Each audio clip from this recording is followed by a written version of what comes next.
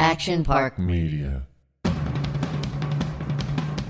Hi, I'm Ethan Suplee. Welcome to American Glutton. Outside of acting, my two favorite things to do are diet and eat. I have a very complicated relationship with food, and on this podcast, we're going to talk about all of it. Food as entertainment, food as sport, food as fuel. I'll talk to experts and the average person, just like you and me. I hate to ask you to do anything, but if you're enjoying this show, please take a moment to like, subscribe, rate, review, all of the above on whatever app you're getting it from. Today on American Glutton, I'm happy to have Mike Dolce. Mike is a 4-time World MMA Trainer of the Year. Sports Illustrated called him one of the most sought-after coaches in sports. I wanted to hear about what he does in his own life and how he helps others achieve their goals. You can find him on Instagram at Dolce Diet. Mike Dolce, welcome to the American Glutton podcast. An honor and a pleasure, my man. Good to be here. Dude, I have looked to you for advice for a long time because, well, first, I mean, there's so many different things I want to talk to you about. But I think you have a very no-nonsense approach to weight loss. And we can also see that in action with a lot of the people you're coaching and training. And they happen to be people that I admire a lot. And so I've always liked watching that. What for you is I don't know, what got you into this?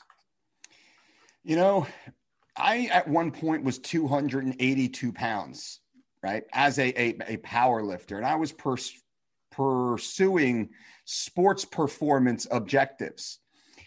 At that young age, mid-20s or so, we just think about getting across the finish line first, lifting the big weight, winning the competition, getting the girl and moving, into the sunset, right? That's kind of the image that we have. As we get a little older, we understand life is much more complex. And I was blessed with the opportunity to learn in my mid-20s the importance of longevity and longevity-based nutrition as it correlated to sports performance. So not to, take you too deep into my childhood, but my father had a stroke at a very young age. I was 8 years old, inundated with hospitals and doctors' offices and such. He eventually passed away as a result of all the complications. So I saw that happen at a formative age. And then I went through the lifestyle distress that causes. So I saw firsthand lifestyle-related illness. And at that stage, I wasn't aware. But as I became older and more educated, I had so many link backs to real-world implications of lifestyle choice. So in my mid-20s, I figured it out, which is 2 decades or so ago now. I figured it out pretty quick.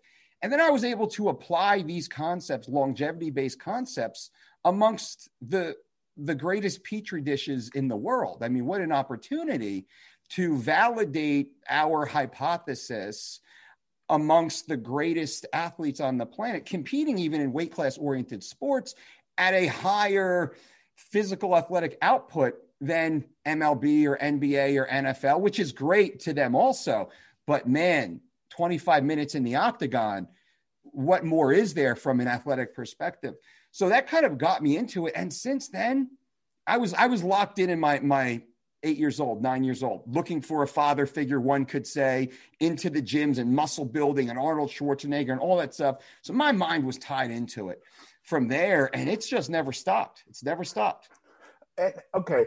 So this is perfect because I get, listen, I'm in Hollywood and we see all the trends. They hit us like waves. It was, what was recently? It was, there was a big movement of you should eat a lot of meat, but it all has to be pasture fed. And then I heard some of these guys have switched over, and it was probably after a Netflix documentary that came out. And now they're like, no, we're going to do all vegetarian proteins. And like, these were guys who were like anti-vegetable a year or two ago. So I see these things. I personally feel like anything you do that reduces your energy intake is going to result in a net weight loss. The problem I have with that a lot of the times is I don't think people are talking about specific goals. And like, if my wife wants to go to a Hollywood dinner and wear a certain dress and she needs to lose 2 pounds in a couple of days, and she really doesn't care about sustaining that weight loss, then I go like, yeah, do whatever you want. You want to drink the lemonade cayenne drinks for a couple of days. I don't think that's a great idea, but if that's what you want to do, you'll probably succeed in wearing the dress that you want to wear. Fine. But when we think about more of like, and obviously I'm talking primarily to people who are really interested in weight loss. It's not necessarily athletics and athletic performance, but are there varying degrees of what you would suggest people do? Like, I think a professional MMA fighter probably has a much different approach to taking off 10 pounds than a dude who's put on 10 pounds over the course of 10 years. Is that true? Well, let's back this up and unpack this. There must be context to everything that we do. So we need to understand in context. Now, what is effective is not often sustainable. Right. And we need to understand that, because are we simply just problem solving one issue in one moment and creating 3 more problems down the road, which will need to be solved? So to speak to your friends in Hollywood, to whom I do work with some, they're constantly chasing what's new without ever achieving the results that they wanted in the very beginning. Because had they or any of us achieved the fitness results through one practice, we would not dismiss that practice nor move on to the next practice per se. So the athletes, I like to joke, but not really. While working with Ronda Rousey, the most dominant female combat athlete on the planet at that time, she had the exact same grocery list as my 89-year-old grandma Rhoda. Rhonda's training effect would be different. She's in the pool at 5 a.m. training 2 other times during the day. Rhoda, grandma, would go to grandma camp and a little pool aerobics twice a week and a little chair knitting and chair yoga, things such as that.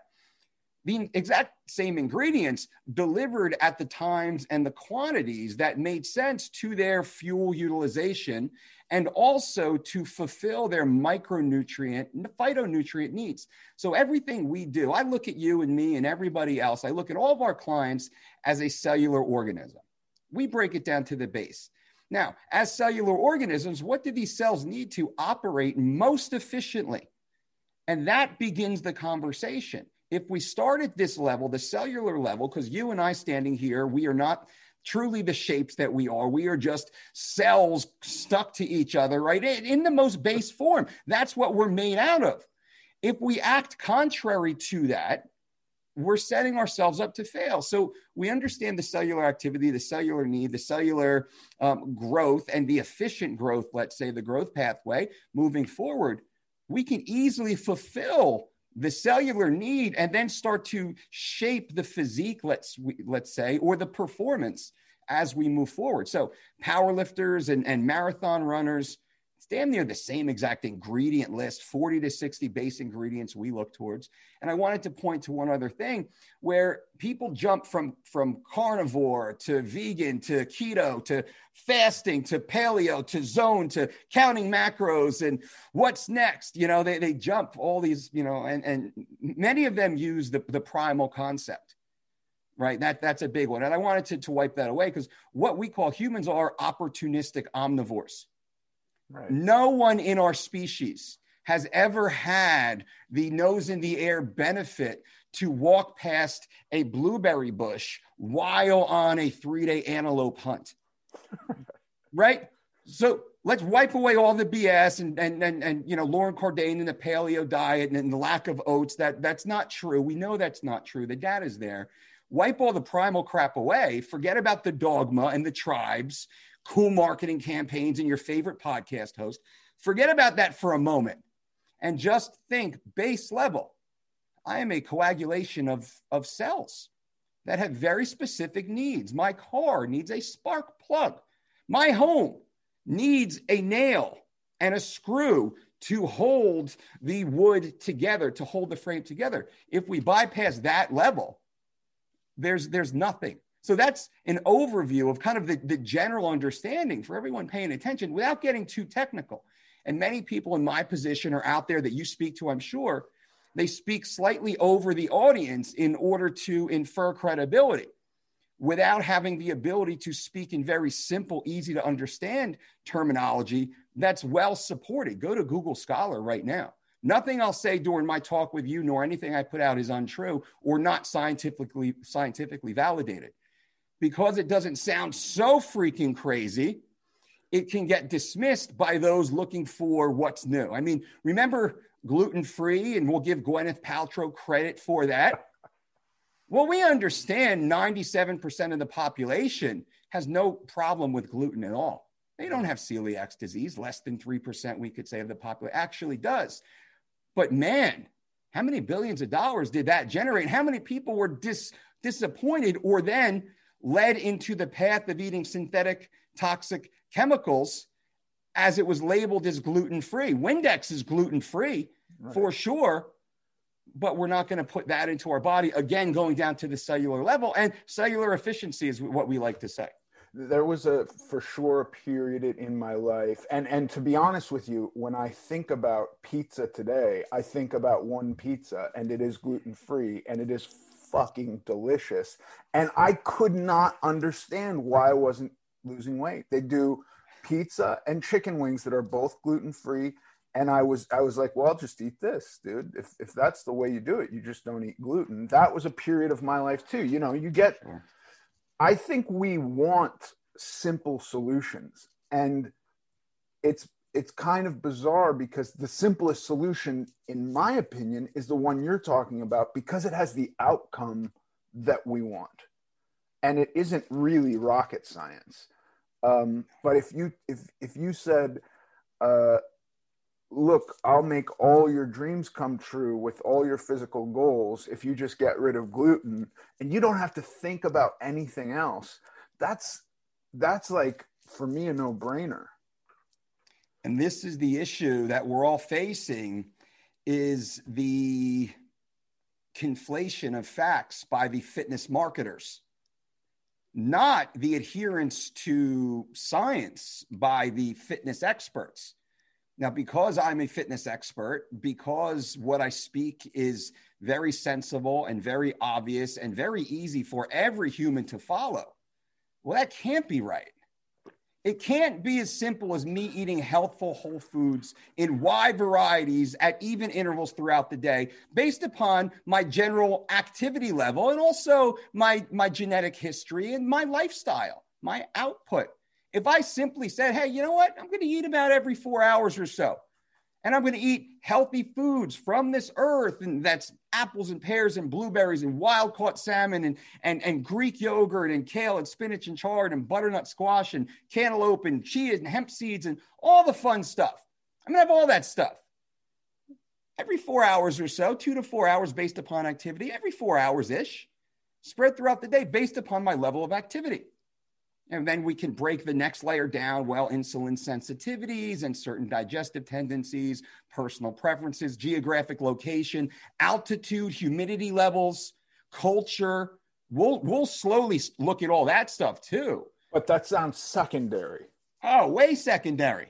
Way second. That's if you want to, get crazy and peak out, let's say. Or you've been doing it for so long, it just becomes the next progression, like walking. Right? When we're babies, we used to have tummy time as babies, right? Yeah. We couldn't even be balanced on our stomach at first. And then now we have Usain Bolt out there just destroying what humans thought possible. Nutrition should be an evolutionary journey. Our interaction with nutrition, our skill set at getting better. Look at, we probably eat more than we do almost anything outside breathing, maybe, or, maybe some of the senses. But think about that, all the experience we have, and we still haven't figured it out. And to that, I call bullshit. I call bullshit on that. It is simply a lack of accountability by most people who defer responsibility for their self.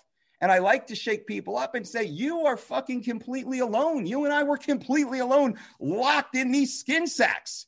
These cells all just stuck together. We're completely alone. Nobody has effect on me in my life. Nobody has authority over my decision in life. So it's not because my wife didn't cook dinner that I had to stop at Chipotle, or my goddamn boss wants me to get this report done and I ate off the cart because I'm stuck at work all day. all the BS excuses people make, right? It's all garbage. We can be very intentional with our food choices, very mindful of what they do, and then take responsibility for what happens, for doing or not doing. It's not about the grams of carbohydrate you eat that people fixate on. Is sugar bad? I can't eat an apple, 20 grams of carbohydrates. That might knock me out of ketosis. I shouldn't have that instead, right? And they're drinking diet Coca-Cola. They're eating 100-calorie snack packs. They're getting food off the cart. They're having a little tequila or whiskey with the friends and the girls and a glass of wine because I just need some. They're doing all that bullshit. But then they're fixated on the smoke and mirrors over here. That doesn't do damn dick anyway. But if we just ate sensibly, healthful whole foods, we say earth grow nutrients, healthful whole foods from this planet, local, organic, not has the USDA stamp on it per se, organic in the true sense of the word. It was born of this planet through natural means, right? It's nutrient dense. That we know that per calorie, organic, whole food, fresh, natural, in season, has the highest net nutrient capacity per calorie of any food or food-like substance on the planet. So I can get more nutrients at a lower total caloric ceiling just by eating these delicious, healthy foods anyway. Nobody has ever gotten fat by eating a bowl of fresh berries, blueberries and raspberries. Nobody's ever got fat, but the fitness marketers will have you believe that you will, and then they will sell you gluten-free pizza and wings to be healthy. Yeah. But blueberries are bad, right? Spinach is now bad. Kale is bad. All, these things are bad. They say. So I could go on. I did just recently get kale is poison. And I was like, I don't know. I haven't had that experience. I've eaten kale. It's not my favorite thing to eat. I wouldn't necessarily go buy a bunch of it tomorrow, but I've eaten it and it was fine, but I didn't feel poison. I think when I think about some of these things you're talking about, I for sure can see the benefit in, biodiverse and sustainable farming and pastured meat and all of this. But when I really concentrate on what my goal is, and I also have to go back to what my goal began as, I don't know that they have to be in lockstep with each other, because I think when we get into the idea of I want to live forever, if I'm weighing 500 pounds and I just jump to, well, as long as my meat is pastured, it might take a little bit more finesse than that. I get to pastured meat and all of that kind of stuff way down the line after I confront and deal with the elephant in the room that I'm not dealing with. And for me, it was I was 550. Yeah. How do I handle that? And it took me a long time of doing some of the stuff you're talking about, of concentrating on the bullshit, partially I think because we want a simple explanation that takes the responsibility out of us and places it on some other thing that is truly kind of, I think, incapable of being responsible for anything. A rock is not responsible for anything. I think people have responsibility, and so it took me a long time to actually be able to hold that perspective myself. And I was in this hamster wheel of trying to find the reasons outside of me that were causing me this issue. Have you had to deal with people dealing with that? That's everybody. Right. That's every human. I do 1,000+ consultations per year, 30-minute phone calls. What's going on? How can I help? Let's drill down into this issue. You got me. Let's pick my brain here. And during that time, no matter who they are, royalty down to someone who's, living in the parents' basement and life just not started yet, for he or her. So everyone, every continent, dozens and dozens of countries, let's say, ages and genders and all the other stuff in between. Everybody has this exact same issue. right? They have this exact same issue. And we could talk about society and pop culture and all the narratives and things being put out there. But at the end of the day, personal accountability is everything, right? You can walk out the door right now and put a needle into your arm, right? You could take the kids' college fund and you could take it down to Vegas on a hot tip. Like you could do that. Personal accountability stops most people, but not all, from even doing those things, which to a sensible person sounds like it's a bit risky for me, for my temperament. But they will not take personal accountability for other areas, which are just as or more important. We know cardiovascular disease will kill over 600,000 people over the next 12 months, 50,000 plus people per month, and hockey sticking, escalating up. We understand that completely, yet every time I drive by McDonald's, there is a line around the building, right? And people in the car would be medically deemed unhealthy, severely unhealthy, and at risk. It's an at-risk population. And they're driving Honda Pilots and Nissan Rogues and Mercedes Benzes and little, jalopies.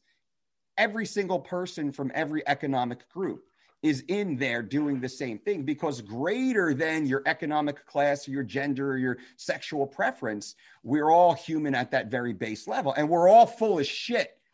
We are full of shit, right? We lie to ourselves more than we lie to anybody else on the planet, because we lie and we justify, and you work so hard and you deserve this and you did well, or, he doesn't like you or she doesn't like you, or they really do like, or whatever the issue is, you're such a great employee and you really deserve a raise and your boss doesn't fucking know anything. We all just lie all day long. And we live this narrative. And then in reality, we're something completely different. We're like a bot of ourselves in many ways. With regards to your goals, and we'll stay with nutrition, I have a saying, if you can control what you eat, you can control every other aspect of your life. Most people can't. I can. I couldn't always, but I've worked to be able to do so. And there are a lot of people who can do that without realizing how freeing it actually becomes. And that's the one thing I really wanted to touch on here, is by controlling what I eat, man, I can do anything. I'm fucking Superman. I feel amazing. Drop me off on a mountain peak, drop me off in a desert valley with a knife and a loincloth. I'm good. And I'm not a survivor, right? I'm good. I'm healthy. I'm fit. I can figure this shit out. I can get through this, right? That is huge. That's because of lifestyle. That's not because I deadlift 600 pounds or I do these other bro stuff. That's because I get bored or want to challenge myself. The base is always athletic potential, optimizing our athletic potential, creating athletic opportunities for all of us. And I say humans are everyday athletes. You don't have to compete in the UFC or the big sports game or be an actor to be at your best. You're fucking human. You're here for 80 years, God willing, and you're going to burn 40, 50 years pretending that and playing that false narrative, how special you are and how hard you work. And you should take a day off and have drinks with the girls. And you're so stressed out and it makes you feel better. And all the bullshit, right? That we spew to ourselves, but then we live contrary to our goals. And even to the narrative that we're playing, because you're eating the fucking chips and wings, and pardon my cursing here, but you're eating all the garbage at 11 o'clock at night when you're sitting on the couch with your sweetheart after you just ate a full freaking dinner. You're not hungry. You're just fucking not honest with yourself.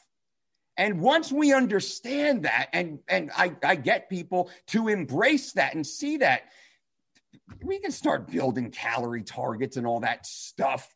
But that's like 90% later. That's when you're like at the last 10% of wanting to just be like optimal. You had 90% of just normal, healthy lifestyle decisions in your day to get you to that place. And life is gold. Every day you wake up, life is better because you feel better.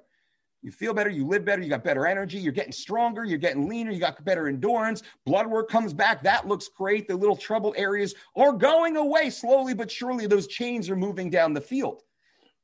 That's the best life ever. Are you crazy? It's the best life ever as compared to the self-loathing and the fear, the anxiety, the phantom pains, like Dr. Google comes in and, all that stuff. That's what most people are living. And you don't have to. Right now, you could say, fuck it, I'm done. Boom, glass of water. What am I eating next? Something clean, something healthy. I only have a few things in the house. That's fine. I'll get this for now. Tide me over, keep the water going, get to the store, pick up a few things, piece of fish, piece of chicken, couple eggs, 2 green things, 2 red things, 2 yellow things, 2 blue things. How do I put this shit together? Don't worry about having a potato or half a cup of rice. Have it, enjoy it. Definitely do, but start eating better, evenly spread. And now let's see how it does. Give it 3 days. I mean, about the same size thing at about the same time in about the same intervals throughout the day for the last 3 days. And goddamn, I feel great. Or, man, I'm starving every day. Come noon, I'm starving every day. Just bump up the breakfast a little bit. Let's see what happens. Or bump up that lunch just a little bit. Within 10 days, every person watching this can have the perfect diet for themselves if they weren't full of shit.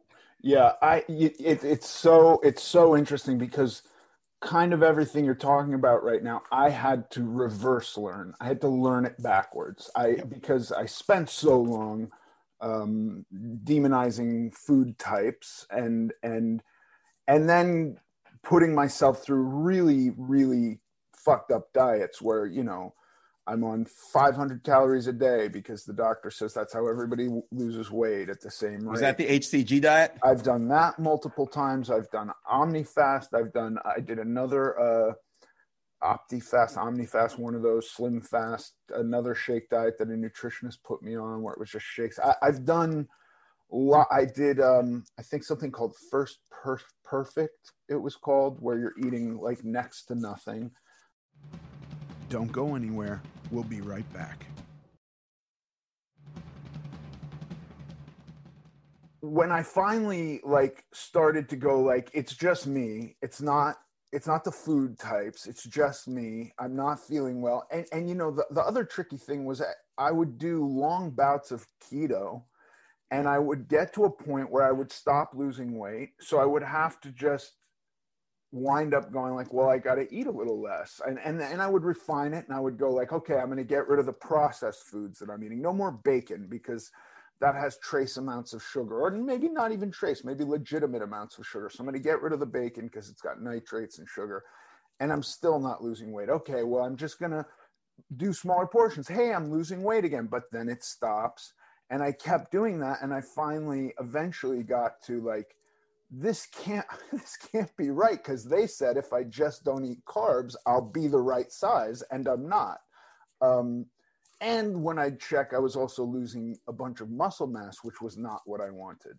To be honest with you, when I first started to open up and go like, I'm going to apply energy constraints versus picking out a single food, I was eating so much more than I would have on my own. I would have kept myself starving.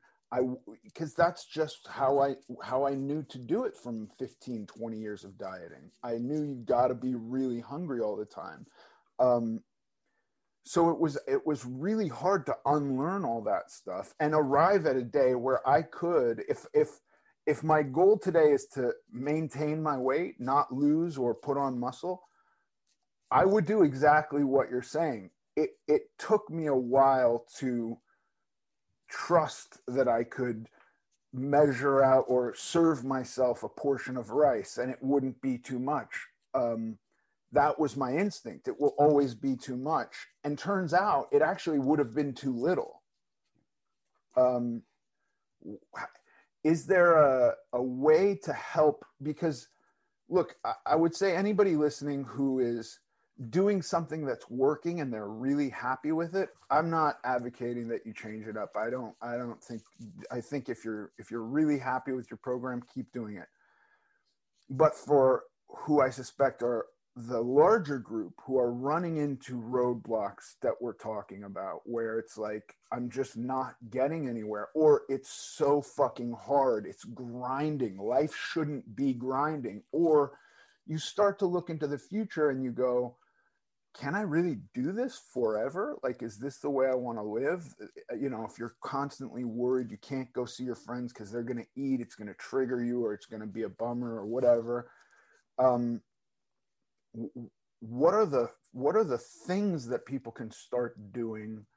And I know you talked about go to the store, buy the different colored stuff. I think that's great. Don't worry too much about putting it together. But is it that simple? That's how you start? Like you don't need to be super restrictive? Yes, absolutely. We have, and this isn't a plug, but it's honest, we have an online platform. The online platform is a personalized diet and exercise plan, 4 weeks, 12 weeks. I say it's a Trojan horse, though. I appeal to people's narcissism with the sizzle of 3 weeks to shred and lose 21 pounds in 21 days. But by doing that, we use it as an educational tool to teach them how to balance their meals for the day.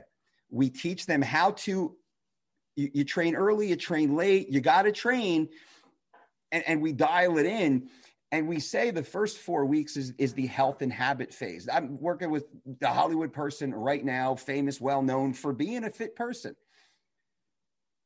How many macros in the whole thing? It's like, listen, health and habit phase. Let's just kind of get back to the baseline. Let's get back into a groove, a good lifestyle, and start living this way. Healthful whole foods spread evenly. You don't need a lot of over corrections in the beginning. Let's just build the baseline health and habits.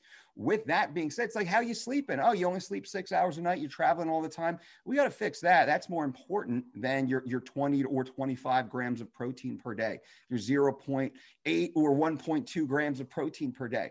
If hopefully when I say that, it does sound, that sounds pretty silly. You're only sleeping 6 hours a day. You're stressed out all the freaking time. You're not getting any workouts in. You got this visceral fat that's just kind of enveloping your organs now. And you're worried about how many grams of protein, a casein versus a whey isolate. That's the question. No, let's build a baseline first. Health and habit phase, first 4 weeks. Let's start eating normally, regularly. Are you a 3-time-a-day eater or a 5-time? I'm like a 5-time-a-day eater. I got great fit friends who are 3s and some people who are like 7s. If you include, and we include all ingestion. If you have a smoothie in the middle of the day, well, that counts. That's a meal, let's say, right? So and man, they look awesome. They look great. They can perform relative to their goal set. So let's find out about you. We say it's about every 4 hours. So this is for the ease of the person. We kind of build that out. And here's, 40 to 60 ingredients, almost like just have fun. Like we'll give you 8 to 12 ingredients per meal, let's say. Well, that includes some chia seeds or some hemp seeds or some of these little things, which have a high net nutrient combination with the totality of what's being consumed in the meal. And when you said kale, man, I get it. Kale sucks if you're eating a big bowl of kale. But if you take a handful of kale and you tear it up and you throw it into the romaine and the chard and the arugula and all the other stuff, it gets diluted down into just a few pieces during a bite of the rainbow, of the varieties. For those listening right now, that right there, and man, go to the grocery store, get 3 different green things every time you go, 3 different reds. Get something new every time and throw it in. Serve that with a piece of fish or chicken or steak or egg whites or Beyond Burger. I don't care. Do you get your lifestyle in order? Once we get that lifestyle in order, then we can make observations. Now, as the trick is, we're controlling the variables. Right. Now we can make informed decisions as to, all right, next level, first 4 weeks, health and habit phase, get your routine, get your groceries, start going to bed 15 minutes earlier than normal.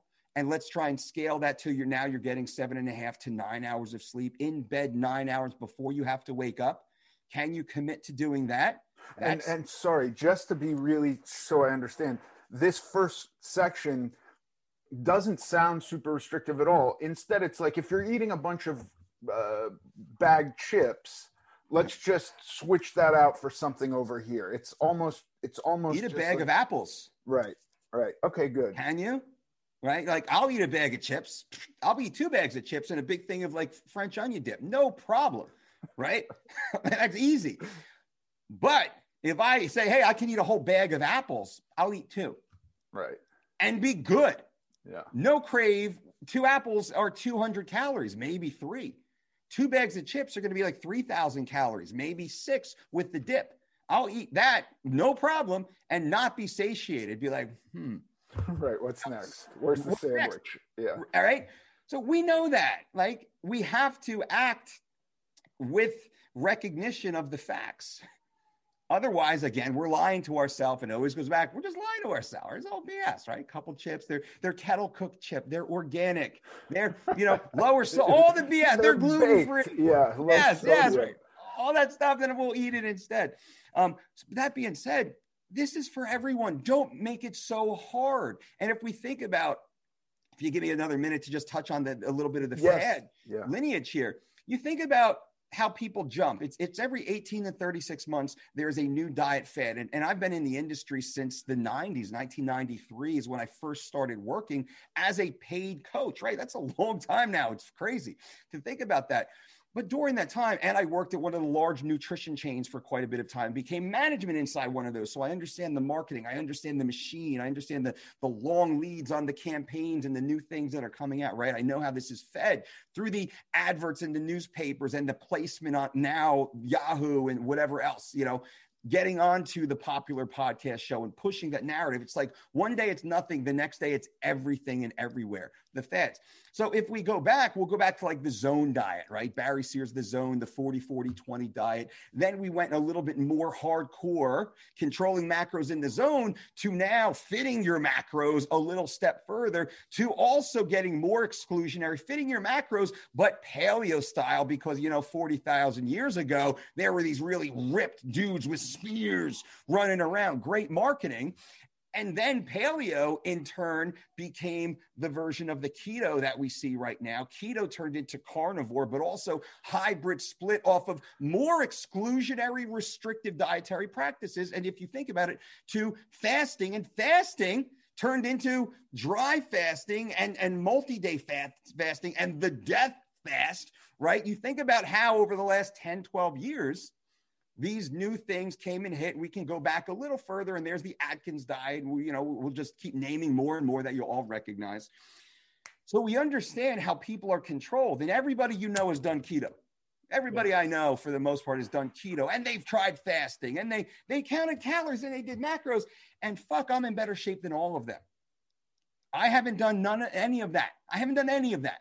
Right. And not because I'm super fit, because I'm genetically nothing, super average. I gotta work really hard. I got a family, has a lot of, comorbidities, let's say, running through my bloodline, which motivates me, of course, to be more adherent. What I found was this system, not my system. I own this system no more than Sir Isaac Newton owns gravity. Right. I just observe what's actually happening, and through interest and education and experience and observation, we've come to the conclusion that the best diet for humans is healthful whole foods in wide variety, local, organic, minimally processed, in season, relative to your energy output, no synthetic toxic chemicals, no processed sugars, no hydrogenated oils, no synthetic red number this and FD number that, no artificial sweeteners, no sweetening additives, none of the garbage that people consume under the false premise of being healthy, and they avoid all this healthful whole food that literally spawned our species.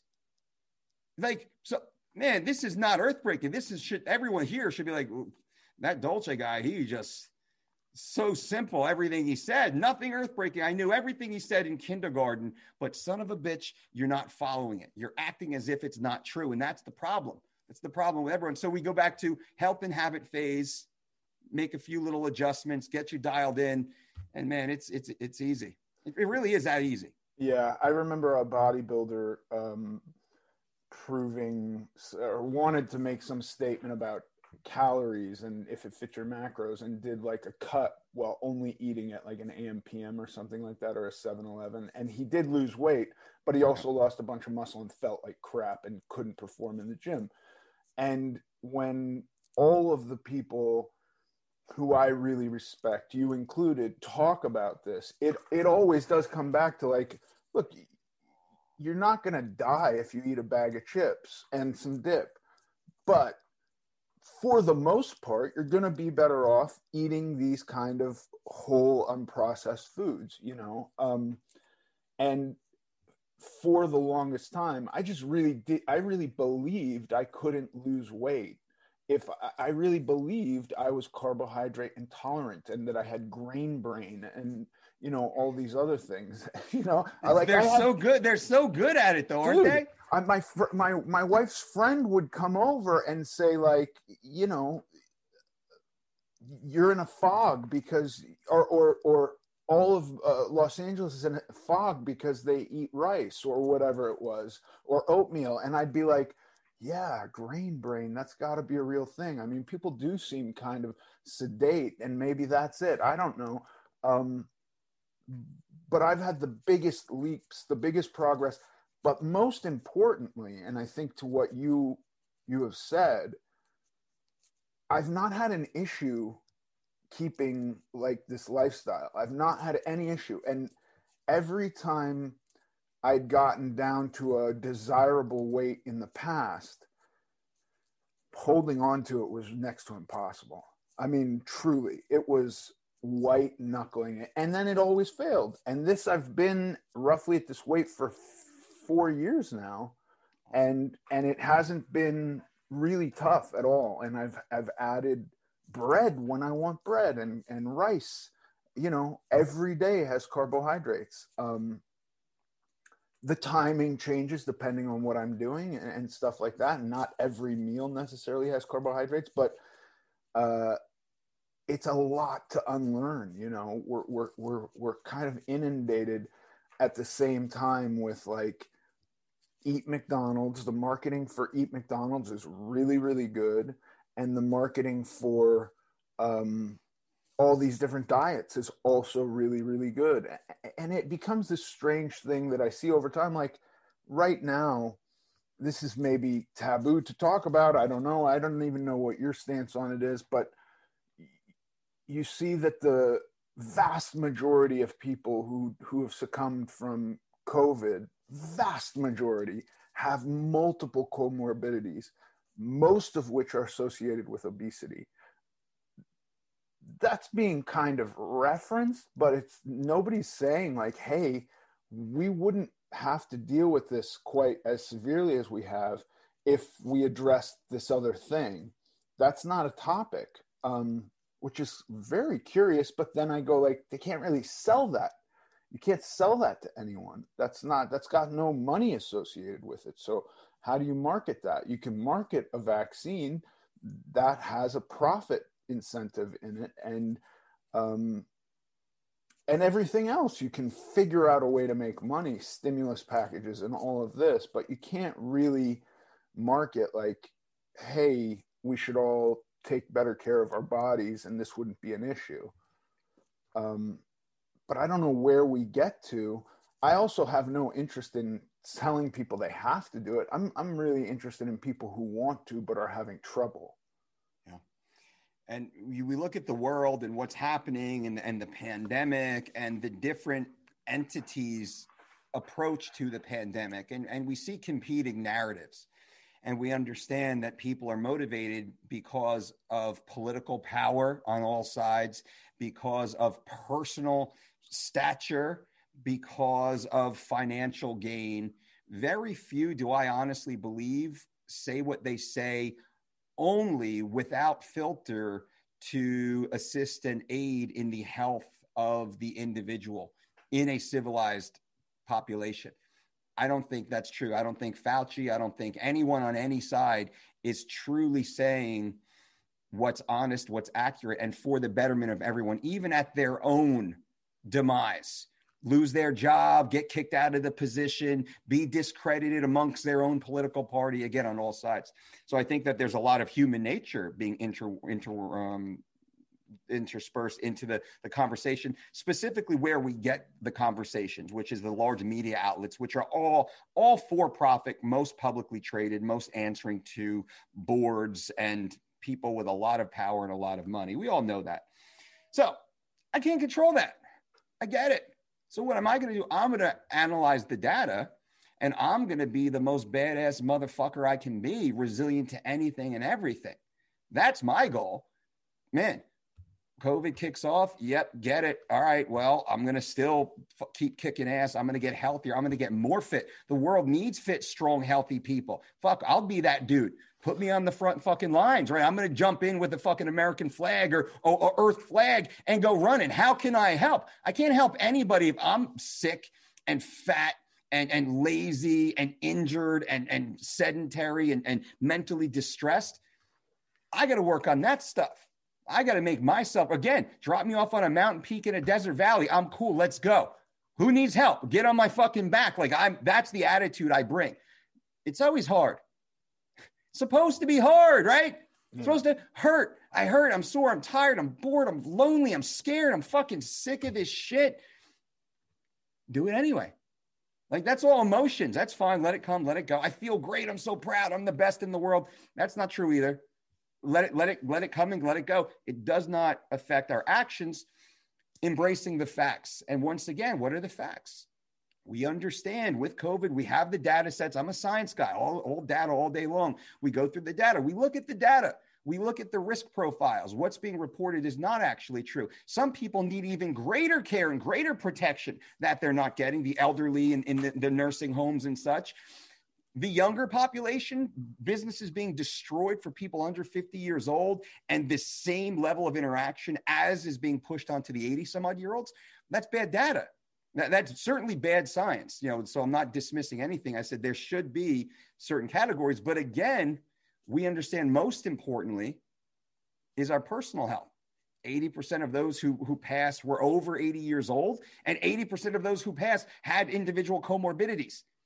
Right?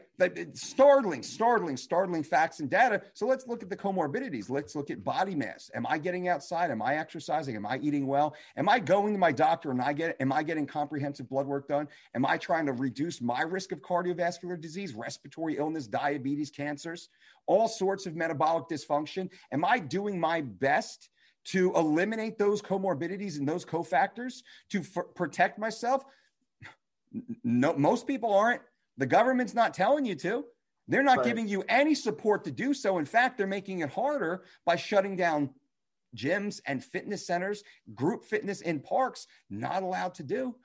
That's insane. Go ahead. To your point about the cardiac arrest statistics or cardiovascular disease, 500,000 plus per year are going to die. We know that number. I think I just read a study on sudden cardiac arrest, and it's like 50,000 of those people have no prior signs, it's just one day they're going about their day and they drop dead of a heart attack. 50,000 people, and I believe it's men under 50 take up the majority of that. So that's like, if you're not thinking about it and you're a man under 50, like this affects a lot of people. Now, I think the number probably gets higher as you approach 50, but still, like, that's people my age. Undiagnosed risk factors, because people will spend 4 hours a day on Netflix and not take an hour and 40 minutes every 6 months and go to their doctor and get a comprehensive blood panel done. They won't go walk 30 minutes per day, 3 days a week is all you need to have benefit. And in time, that turns into 4, 5, 6, then 45, 60, 90 minutes a day, right? These are such small little things that most people who scream science denier because someone might not be wearing a mask while standing alone in a park, right? Because we've all seen that. Mothers getting shamed for playing with their kids alone in a park 100 yards away from anyone else. And these Karens march on out there and scream at them for not wearing a mask. Insanity, right? It's insane. But the person who does it is morbidly obese, holding a Coca-Cola in their hand and a Happy Meal. Right? I mean, yeah, I think the science denier thing is so stupid. If you see a person not wearing a seatbelt, are they a science denier? Like, we're talking about value systems. We make trade-offs every day. Did you break the speed limit? Well, the speed limit is apparently, there's some scientific model that's saying, like, we have determined through studies that this speed limit is appropriate. If you go faster than that, are you denying science? I think I hear science denier a lot, and I think that it's a negation for allowing that people have different values. True. And the majority of those who claim science denier are the worst of those who deny science, because they're the ones who hide behind their dirty cloth mask that they constantly pick at. And then they touch doorknobs and other handles and hand people things, and they go through their life with kind of, just think about that. Every time you go anywhere, you see people do this. Watch where that hand goes. COVID, COVID, COVID, everywhere it goes, right? We understand. I'm a germaphobe, by the way. I don't exactly mind people kind of wearing masks, especially when they handle my food. Like, I'm not, all right, that doesn't bother me. But if someone walks in without one, I'm not going to kick him out of the store and embarrass him in front of the that's crazy. But those people who pick to this thing while denying the science of their own health issues, of their own high BMIs, of their own comorbidities, where we should be mad at them because they're the ones who go to the hospital and take up the time of the staff and the resources of the staff because they didn't do what they should have just to take care of themselves and get them out of the at-risk criteria.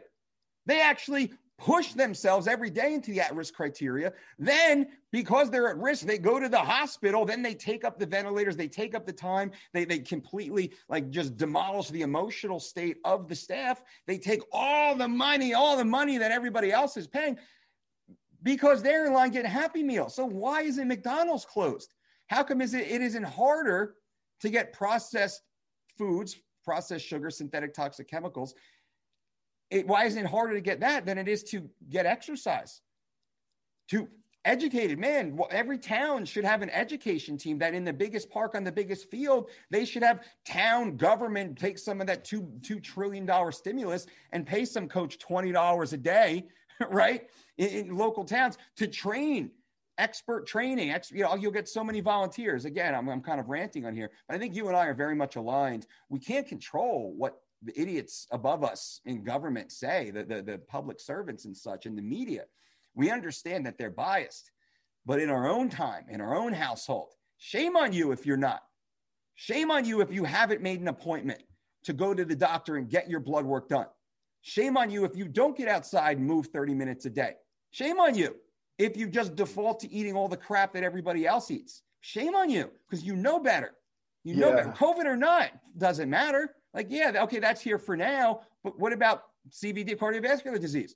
What about all the other things that people suffer from? So it's personal again. The getting outside, I had enough trouble getting my kids outside prior to all of this, and spending enough time outside myself, or spending the amount of time outside I wanted to spend. But when it went to like, parks are now off limits. We're going to regulate sidewalks. Like, you can't just be walking around. You have to have a purpose. Like, you have to be going to do something essential. This was a devastating blow, I think, to a lot of people, because, not only does it diminish their development of vitamin D, which we've heard scientifically is a big factor in how this disease treats you, but it's so easy now to stay inside. There's nobody's, or very, very few people are going outside to actually survive, hunting or, planting food or having a garden or whatever it is that kept us outside. When we first built houses, it was like, the house is to protect me against bad weather and creepy crawlies in the night, and otherwise we're never inside, because what are you doing in there? It's just a shelter.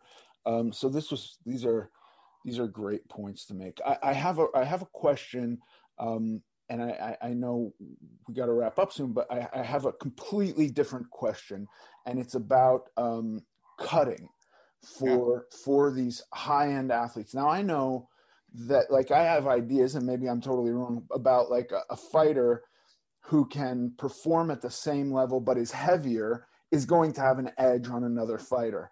But I'm wondering if for you, do you think that there are a lot of guys who, I want to know how you design a cut, first of all, but I also want to know if you ever think the state you get to or the level you get to at a cut should be sustained. And I'm talking different than weight loss. You know what I mean? I know it is weight loss, but we're not talking really about fat at that point, I don't think. Initially into the cut, it's about fat, but this is weeks out. Right. So we're still looking to drop body fat right up until competition, knowing we can easily lose 1 pound of body fat per week. I'll take that extra 1.5, 1.8 pounds of non-functional body mass, get that off the athlete, which is almost a liter of water we don't have to dehydrate. So I'll look at it like that. Now, to construct a cut, we start again a health and habit phase. We say, hey, let's, kind of in camp, deeper in camp. We say the weight cut starts 52 weeks before competition. Wow. We should be eating well and healthy anyway. Remember, getting us up to that 90%. That last 10%, easy.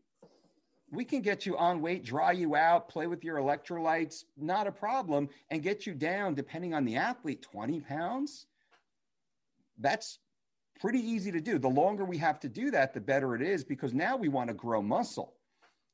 Every weight cut we do, we want to stay anabolic. Our focus is to build muscle while dropping dramatic amounts of body fat. Now, I'm not saying we're building dramatic amounts of muscle and simultaneously losing dramatic amounts of body fat. I'm saying we're trying to do everything in our ability to grow lean, healthy, functional muscle tissue. And worst case scenario, we don't lose any, because we have to take every gram, every ounce of functional muscle into the performance arena. So that's kind of, as we look in the cut, we don't say, all right, we got to lose weight, lose weight, lose weight. Man, guys will give up, gals will give up 50, 60% of their muscle sometimes when they're crash cutting their way down. And you can see it when they compete. We're not in that business, right? We're in the business of world-class minutia, right? The split second. That's where we live and breathe. And in looking at that, we probably have the most simple system, once again, to do that. High net nutrient intake relative to activities. Meals are spread evenly. This is going out weeks 4, 5, 6, 7, 8. And as we get into the last 3 weeks, we call that 3 weeks to shredded. During that period, we actually run a concurrent calorie and carb cycle into competition. We never go too low.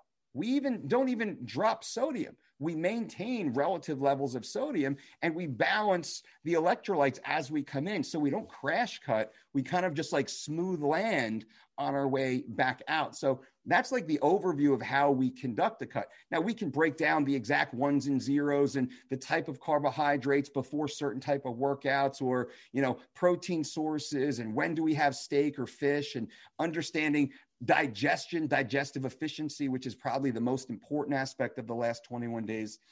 And then we kind of walk the athlete or the individual into that cut at the end. Now, to sustain that weight, no, within like a weight cut is we're touching down at a certain weight. We say 0.00 ...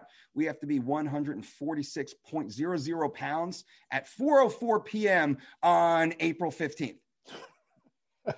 We have to be that perfect. Like, we're landed the Apollo 13 mission, right? That's what this thing really is at the highest level. That's what it is. It's not just some zombie athlete crash cutting in a sauna with plastics on. Yeah, the weight will come off. You're gonna feel awful though. Awful. Take years off your career, probably years off your life, possibly, like serious long-term damage. So we kind of do it our way. Of course, I've been doing it for almost 30 years now, right? And I've done it myself, cutting weight, we're wrestling and powerlifting and fighting. I've gone through that at a mediocre level, but still, when you're cutting that weight and all that, man, it's hundreds and hundreds of cuts myself. I've experienced that. Also, while having the education and then the team and the staff and then the Petri dishes to really see what's the best. This is the best philosophy. We believe, we have the data. I don't want to, I'm like overly, pushing it, but to stand back where I am from my vantage point and to really look at the battlefield, it's sad to see what these athletes are doing and what these weight management teams are doing, and these fitness marketers and, launching their exclusionary restrictive fad dietary schemes into the population. It's sad to see that when the end result is so easy and it's so simple to get there. And most people are deterred or blurred, their vision is blurred from that. But to sustain that, we don't sustain a weight cut. Right. We touch down, we float right back up. And usually what you weigh 21 days out, we say your 3-week weight, that's the ideal competition weight. So let's say you're, 168, 21 days out, you're weighing at 156, 22 pounds. You'll go back up and compete probably 164, 166, float right back up, ready to go, and keep it. But we will kind of reverse diet you back out to slowly bring your weight back up afterwards. And then we can, this is the beautiful part. Most people skip this. You can set a new normal, right? Like this is, you can't pay for this as a human, as an athlete. You can actually reset your metabolic rate, your body mass percentage, your lean mass ratio. You can easily recomp and then balance and maintain at a certain weight. And most athletes skip that and they just skyrocket back up again. They get all heavy and out of shape, and then they crash diet back down. Different story. Yeah, I have it in my head that I want to maintain 8% body fat on a DEXA scan, and I just don't know that that's in the cards. I just don't. I think I'm going to wind up sacrificing muscle tissue. Because right now 11 body 11% to get to 8. Man, under 12%, every percent is a war. Yeah. You got to change everything to go. And people don't know, that because you're doing it, right? To change 1% body fat, you got to go to war with yourself. Yeah. 2 months, 3 months. It's to a do lot. It right. Oh, yeah. I mean, I'm not even cutting right now. And I think if I wanted to get back to 8, I'd probably give myself more than 2 or 3 months. It would be a long, slow stretch. Yeah, for sure. It would be, I'd say, 2 months, 3 months to lose 1%. Yeah.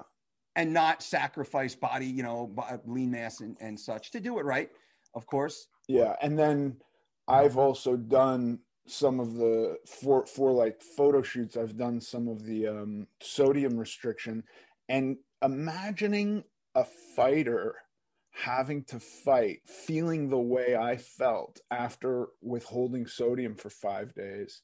Dude, I couldn't flex my muscles without like being like almost blacking out. So, I can't, guys who are just like right up to 2 or 3 weeks out and then just depleting themselves, I don't think that's a smart way to go about it. I can't imagine a lot of the top level guys are doing that. Most are. Really? If you look at the misses at the scale, right? Most are. Yeah. You hear them talk, you listen to their interviews, most are. I'd say probably 90% are inordinately dropping their sodium, inordinately dropping their carbohydrates, trying to attain ketosis. Yeah. Many are fasting now, which is dangerous, metabolically dangerous to do that. Severe, nasty health outcomes. And as a pro tip, a little bonus, it's not a matter of dropping sodium. Most people think I got to drop sodium, I'll lose water, I'll dry out. That's only a rule if you don't understand the deeper layer. Let me explain that briefly. Dropping sodium simply works because it's the relationship of sodium potassium. If you can actually alter the relationship of sodium to potassium without dropping sodium, you actually don't have to drop sodium. You can maintain sodium, knowing sodium is responsible for the contraction of your heart. Yeah. Right? Like why are we dropping sodium where I'm actually now really causing damage to my heart's ability to work? And then I'm going to dehydrate, drop water. So now my blood turns into jelly, right? And now my heart can't contract as well. Muscles aren't working, right? Because sodium, again, responsible for the electrical impulses to make muscles contract, right? I'm going to drop that, completely wipe it off. We don't do that. We alter the balance of sodium to potassium. We don't drop sodium down below baseline. And we just and the water will fall off anyway. It's the relationship. So those listening right now, if you understand, you get it. If you don't understand, it's, yes, you don't need to know anyway. A bunch of potassium. Don't just start taking handfuls of that. No. So eat some cantaloupe. Throw an extra cantaloupe. Throw some, and this is what we'll do. We'll throw some extra raisins into the breakfast bowl. You start eating a cantaloupe, half a cantaloupe, a whole cantaloupe. We'll add we don't do anything supplemental, all through Whole Foods. Right. And you'll see that little tip. You also raise the sodium up a little bit going into that. So artificial high, and you bring it back down the baseline.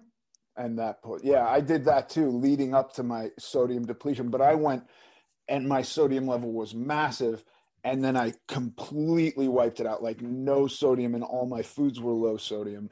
And dude, I mean, I think staying at the same amount of food I was eating at the time, which was producing about a pound a week, I lost like 10 pounds in 3 or 4 days just from getting rid of salt and and dehydrating myself, essentially. That's tough. I mean, now, for photo shoots, right. you can get away with it, right? You can get away with it. I'm just standing there. Yeah. Yeah. Mike, thank you so much. This has been a fantastic conversation. I really, really appreciate having you on. Brother, this is a pleasure and an honor once again. Huge fan of yours, all your hard work. You as a human, right? Huge fan of you as a human, of course. You know, your resume is incredible, but what you've done, what you are doing, and I think the voice that you have is very necessary. So I'm super excited to be here, to be a part, to share some time with you and your audience. And man, I'm inspired by what you keep doing at the level you keep doing at. So it's cool to just be a witness to what you're hitting, my man. Thank you so much. And I got to tell you, I really appreciate what you do too, because I think it's guys like you who really clear the gateway. You know, there's a lot of people guarding the gateway of nutrition and weight loss and health and standing there and saying, if you don't pay the piper, you can't get in here. And it's guys like you who are going like, listen, I suggest people go and check out your program. And I think your program is fucking awesome. But at the end of the day, you gave it away. You just gave it all away, everything, the whole thing. And if people just did that, I think that they would have success.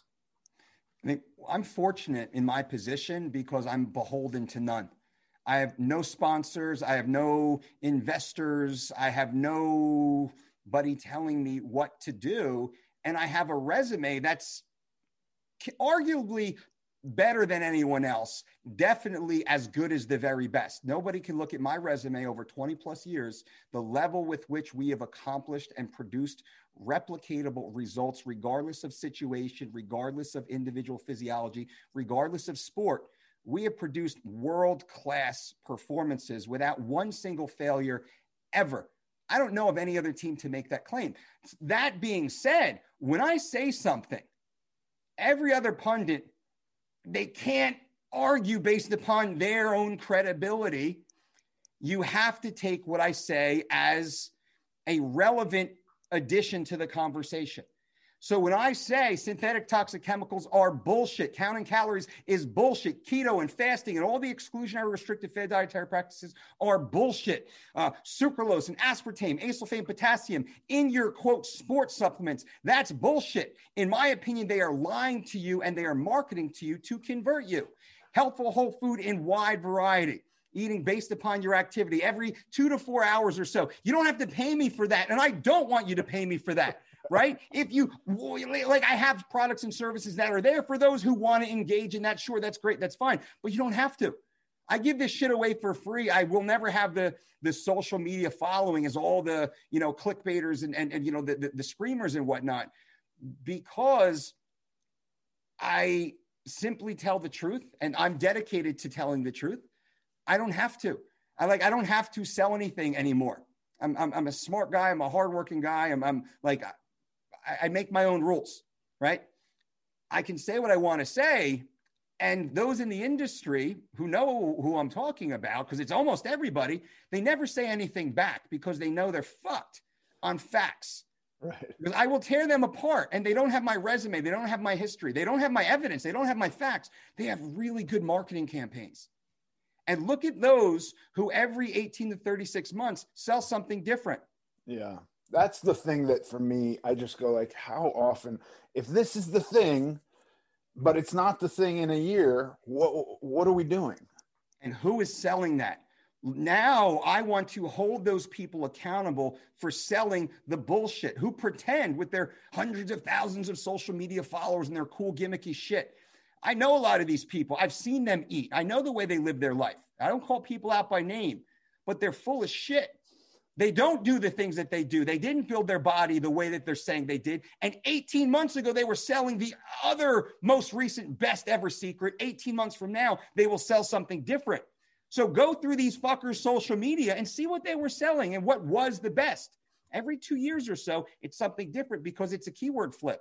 Yeah. Keywords flip every 2 years or every 18 to 36 months. We understand, knowing the game in the industry, the cycle. And I will say, I don't do any of that shit.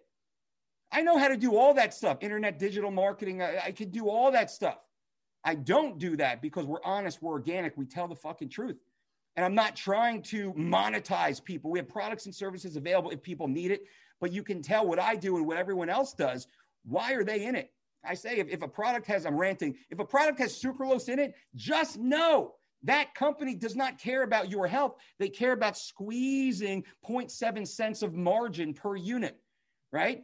I'm in that industry. I understand that industry. We understand sucralose is garbage. It negatively affects the microbiome. All these PhDs and you know, whomever out there say, no, go ahead, eat the artificial sweeteners. In fact, buy mine. Right. Fuck you. Right? You liar, like you know better, in my opinion. They know better or they don't know enough. Either way, you shouldn't be listening to any of them. So again, ranted there. I apologize. I get heated on that. I love it. Mike, thank you so much. Awesome. Brother, thank you so much. Appreciate being here. Talk to you soon. Bye. Bye. And now for the Q&A. This is a question for you from Kelly. Hi, Kelly. Is Kelly a dude or a gal? I don't know. All right. Kelly didn't say. Hi, Kelly. I'm kind of rooting for you being a chick. Okay. Kelly says, my question to you is on external motivation. Have you had success using external motivations such as purchasing tangible items in your weight loss strength journey? For example, if I lose X amount of pounds, I can buy a new electronic or luxury good or product since I earned that benchmark. If not, what are your thoughts about external motivation? Cool question, Kelly. Thank you.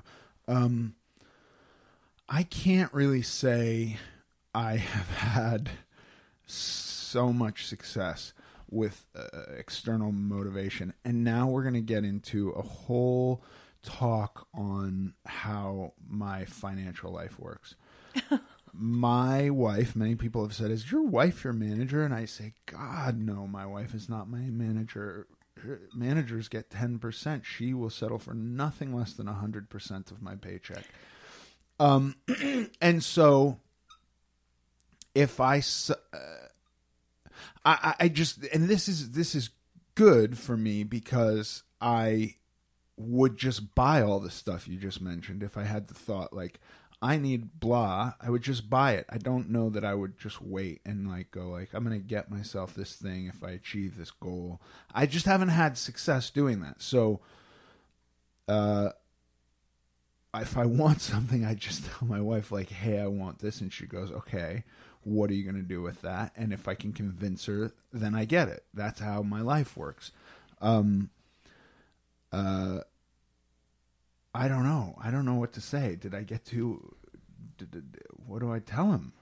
Well, I'm not good at external motivation. I mean, okay, so let's say it's not, I mean, first of all, that could work for someone. Sure. But let's say, hey, listen, if some billionaire came and said, I'm going to give you a plane if you lose 50 pounds, I'm losing 50 pounds. I think this is maybe, I can rationalize this as being useful to me if it's something that I couldn't already get myself. But I'm not really walking around wanting a bunch of stuff I don't have. You know? Yeah. If I need something, I get this thing. I don't, there's nothing I'm sitting here going, I wish I had a better version of this. Mm-hmm. So I don't know. I just haven't used it that way. I can't afford a private plane. If somebody was going to give me a private plane, I will hit any body goal I have to. So I think I could understand it from that point of view. But when it's my money, I can buy whatever I want with my money. I don't have to convince myself that I deserve something I want. Mm-hmm. Do you see what I mean? I guess I'm having trouble there. Well, I think if I could just analyze this question, right? Like that was an example she gave of like, cool, if I do this for myself, I'm going to buy this new thing. Kelly, we don't know. Well, that's right. We decided we weren't sure. They. Okay. So the example. Which is how you use they. Just so you know, if anybody wants to know, there is a version of a pronoun that's singular for they. There always has been, and it's when the sex is unknown. You know, the example I give to my children is if they come home and they say, my teacher was mean to me, I say, really, what did they do? Mm-hmm. That's a singular pronoun with they. That has been my entire life. This is nothing new. So we don't know Kelly's sex. Right. Let's not gender them. Fine. Okay, good. So you just said if it was something you couldn't have, like you couldn't go buy yourself a plane, and someone came along and said, I will do this for you. I just need you to do X, Y, Z. You're saying you would. So maybe like a person, I'm just saying that's external motivation. I don't really want a plane. Fine. We get that. But like I mean, I do, but I don't. I'm not looking for a plane. Yeah. But just something that either you couldn't buy yourself, you feel like is maybe an extravagance, or let's say it's a place you want to go, or an experience you want to have with your kids or your wife. If all your kids, I know you, and if your kids were like, Dad, if you do X, Y, Z, you get us all for the weekend. We'll go hiking. We'll do whatever stuff you want to do. We won't be on our phones, okay, you know. Yeah, you were going to say, we'll go on this trip with you. And I'm like, I'll just go on the trip by myself. No. But if it's, if my kids said, if there was something like that, I guess that would work. Yeah. Yeah, I could see that. I could see that as being useful. I don't know about having that as a long-term goal,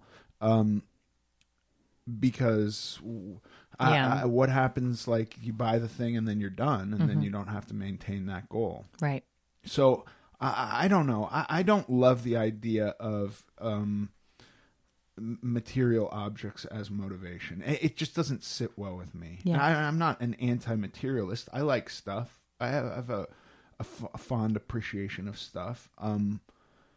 But I don't, it's not something I would use. I don't want to dangle a carrot in front of somebody's face to get them to do something. I think this is like I do understand the idea of the marketplace, and I think that certainly a lot is market driven, and there are incentives to do stuff. But with physical goals for me, I want these incentives to be something about me. That's just what I want. But I'm sure there are people where it's more motivating if they have some object, maybe. Yeah. And that's fine too. Yeah. Okay. I like that. Jesus, I feel like you're judging me now. I'm not judging you at all. Yeah. Okay. Not for this. Kelly, thank you for your question. If you have a question that you would like me to answer on the show, please submit it to AmericanGlutton.net. Thanks for listening to this episode of American Glutton. I'm Ethan Suplee, and as always, joined by my chaperone, Paige Dorian. Follow us on Instagram at American Glutton Podcast. Sincerely.